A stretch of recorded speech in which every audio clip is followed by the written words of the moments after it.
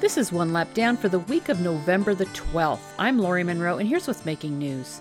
Kevin Harvick, suspended crew chief Rodney Childers, will be allowed to celebrate with his team after the race at Homestead because the minute the race is final, Childers' suspension is over because it was in effect for only 2 race events, ending with Homestead. So if Harvick wins, you can expect to see a full roster of team members on the podium. There's also a new team member for Harvick this weekend.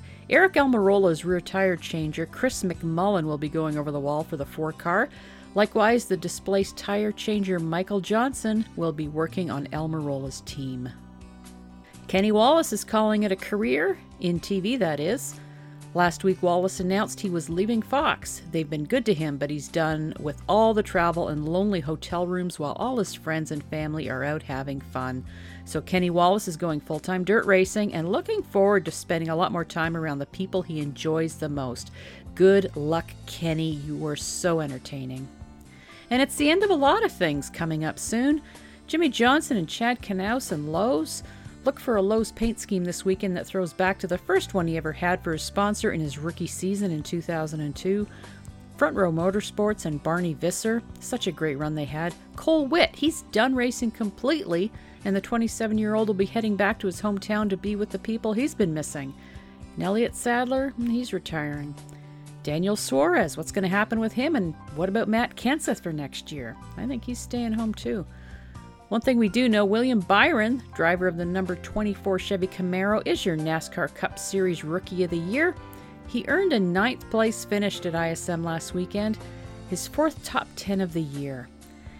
And then there's Jeremy Mayfield. Is he back or what's going on?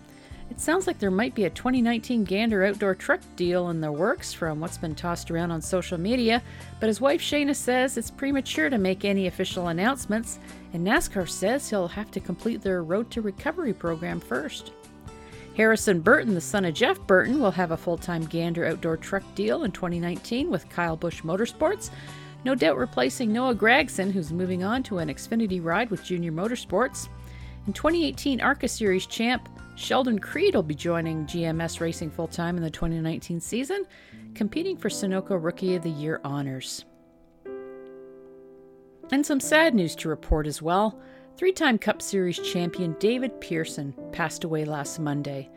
Inducted into the NASCAR Hall of Fame in 2011, Pearson won 105 Cup races and has been called by Richard Petty the greatest driver he ever raced against. The Silver Fox, David Pearson, was 83 years old. In Innovators versus NASCAR this week, just a couple of safety penalties after the ISM Phoenix race weekend. The number 31 of Ryan Newman in the Cup Series had a post-race inspection lug nut violation. Crew chief Luke Lambert was fined $10,000. And a post-race inspection of the number 9 car of Tyler Reddick in the Xfinity Series also had a lug nut violation. Crew chief David Ellens was fined $5,000. The final NASCAR race weekend is finally upon us at Homestead, and the Camping World Truck Series kicks things off on Friday night for the Ford EcoBoost 200. TV coverage on FS1 starts at 8 p.m. Eastern. Saturday's Ford EcoBoost 300 Xfinity race coverage is on NBCSN starting at 3:30 p.m. Eastern. And the Cup finale on Sunday, the Ford EcoBoost 400, will have TV coverage starting at 3 p.m. Eastern on NBC, so pop up some popcorn and just take it all in. The NASCAR season may be over, but there's a few more events happening over the next few weeks. The 78th Annual Turkey Night Grand Prix will be held on November 21st through the 22nd at Ventura Raceway in California. The USAC Midget event always brings some big names, and I'm sure you'll see some familiar ones this year. Last year's winner was Christopher Bell, who will try for another this year. Kyle Larson, Jerry Coons Jr., Brad Sweet, and Sheldon Hodenschild are also among the 60 or so entries on tap so far. Weather for the Homestead race weekend looks fabulous. Friday night's truck race will see temperatures in the mid-60s and mostly cloudy. Saturday will have a high of 80 degrees for the Xfinity race and mostly sunny skies. Sunday's Cup race will have a high of 82 degrees and once again mostly sunny. What a gift from Mother Nature to close out the season. In birthdays this week, happy birthday goes out to Gene Haas, Drew Blickensderfer, Terry Labonte, and Denny Hamlin. And if you're celebrating this week too, Happy birthday. In social media madness, it's finally down to the final 4 drivers in contention for the 2018 championship, and they've been making the media rounds all week.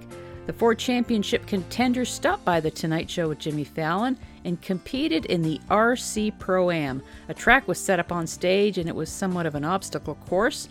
Each driver had a remote control car, and surprise, surprise, the winner was Martin Truex Jr.